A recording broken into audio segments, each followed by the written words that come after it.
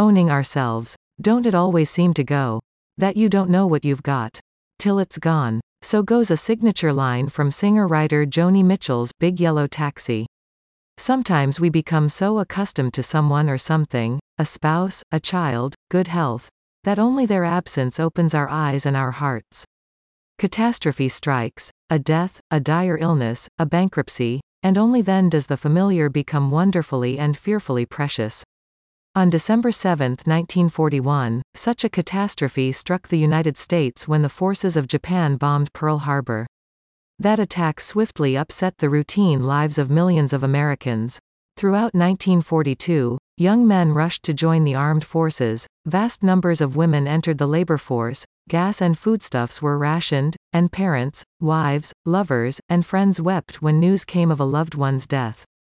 During that year of uncertainty and turmoil, the Council for Democracy, which helped to boost wartime morale, asked Stephen Vincent Benet to write A Creed for Americans. Renowned for poetry and short stories that were imbued with his country's history, Benet was the perfect candidate to remind Americans who they were and why they were fighting. Benet begins his creed by writing, "We believe in the dignity of man and the worth and value of every living soul." He then reminds his audience that ours is a free country and that the Declaration of Independence and the Constitution offer the best and most workable framework yet devised for such a government. He notes our continuous power of self-remedy when wrongs occur. We believe, Benet also writes, that we have a great and priceless heritage as a nation, not only a heritage of material resources but of liberties, dreams, ideals, ways of going forward.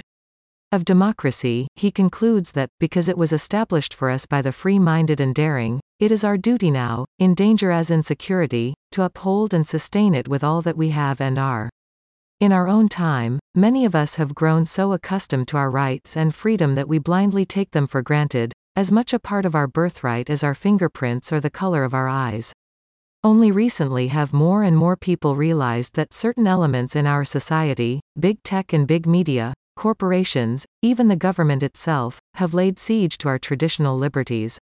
Though 82 years old, A Creed for Americans serves as both a reminder and a summation of who we are as a people. Implicit in this document as well are messages for us as individuals on how to live.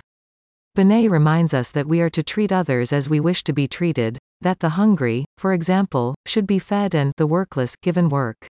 We should be opposed to class hatred, race hatred, religious hatred, however manifested, by whomever instilled. If, as he writes, every man should have a free and equal chance to develop his own best abilities under a free system of government, then clearly we as individuals are responsible for making the most of those abilities. Benet then bluntly advocates for this assumption of self-control, writing, "We believe that political freedom implies and acknowledges personal responsibility.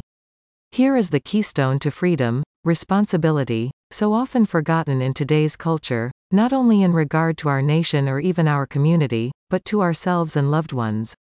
If we are in dire straits financially, for instance, before pointing a finger at the broader economy, we should first look to our own deficient habits of spending and saving. If our son is performing poorly in school, before blaming the teacher or the curriculum, we should ask ourselves and him whether he's hitting the books at home.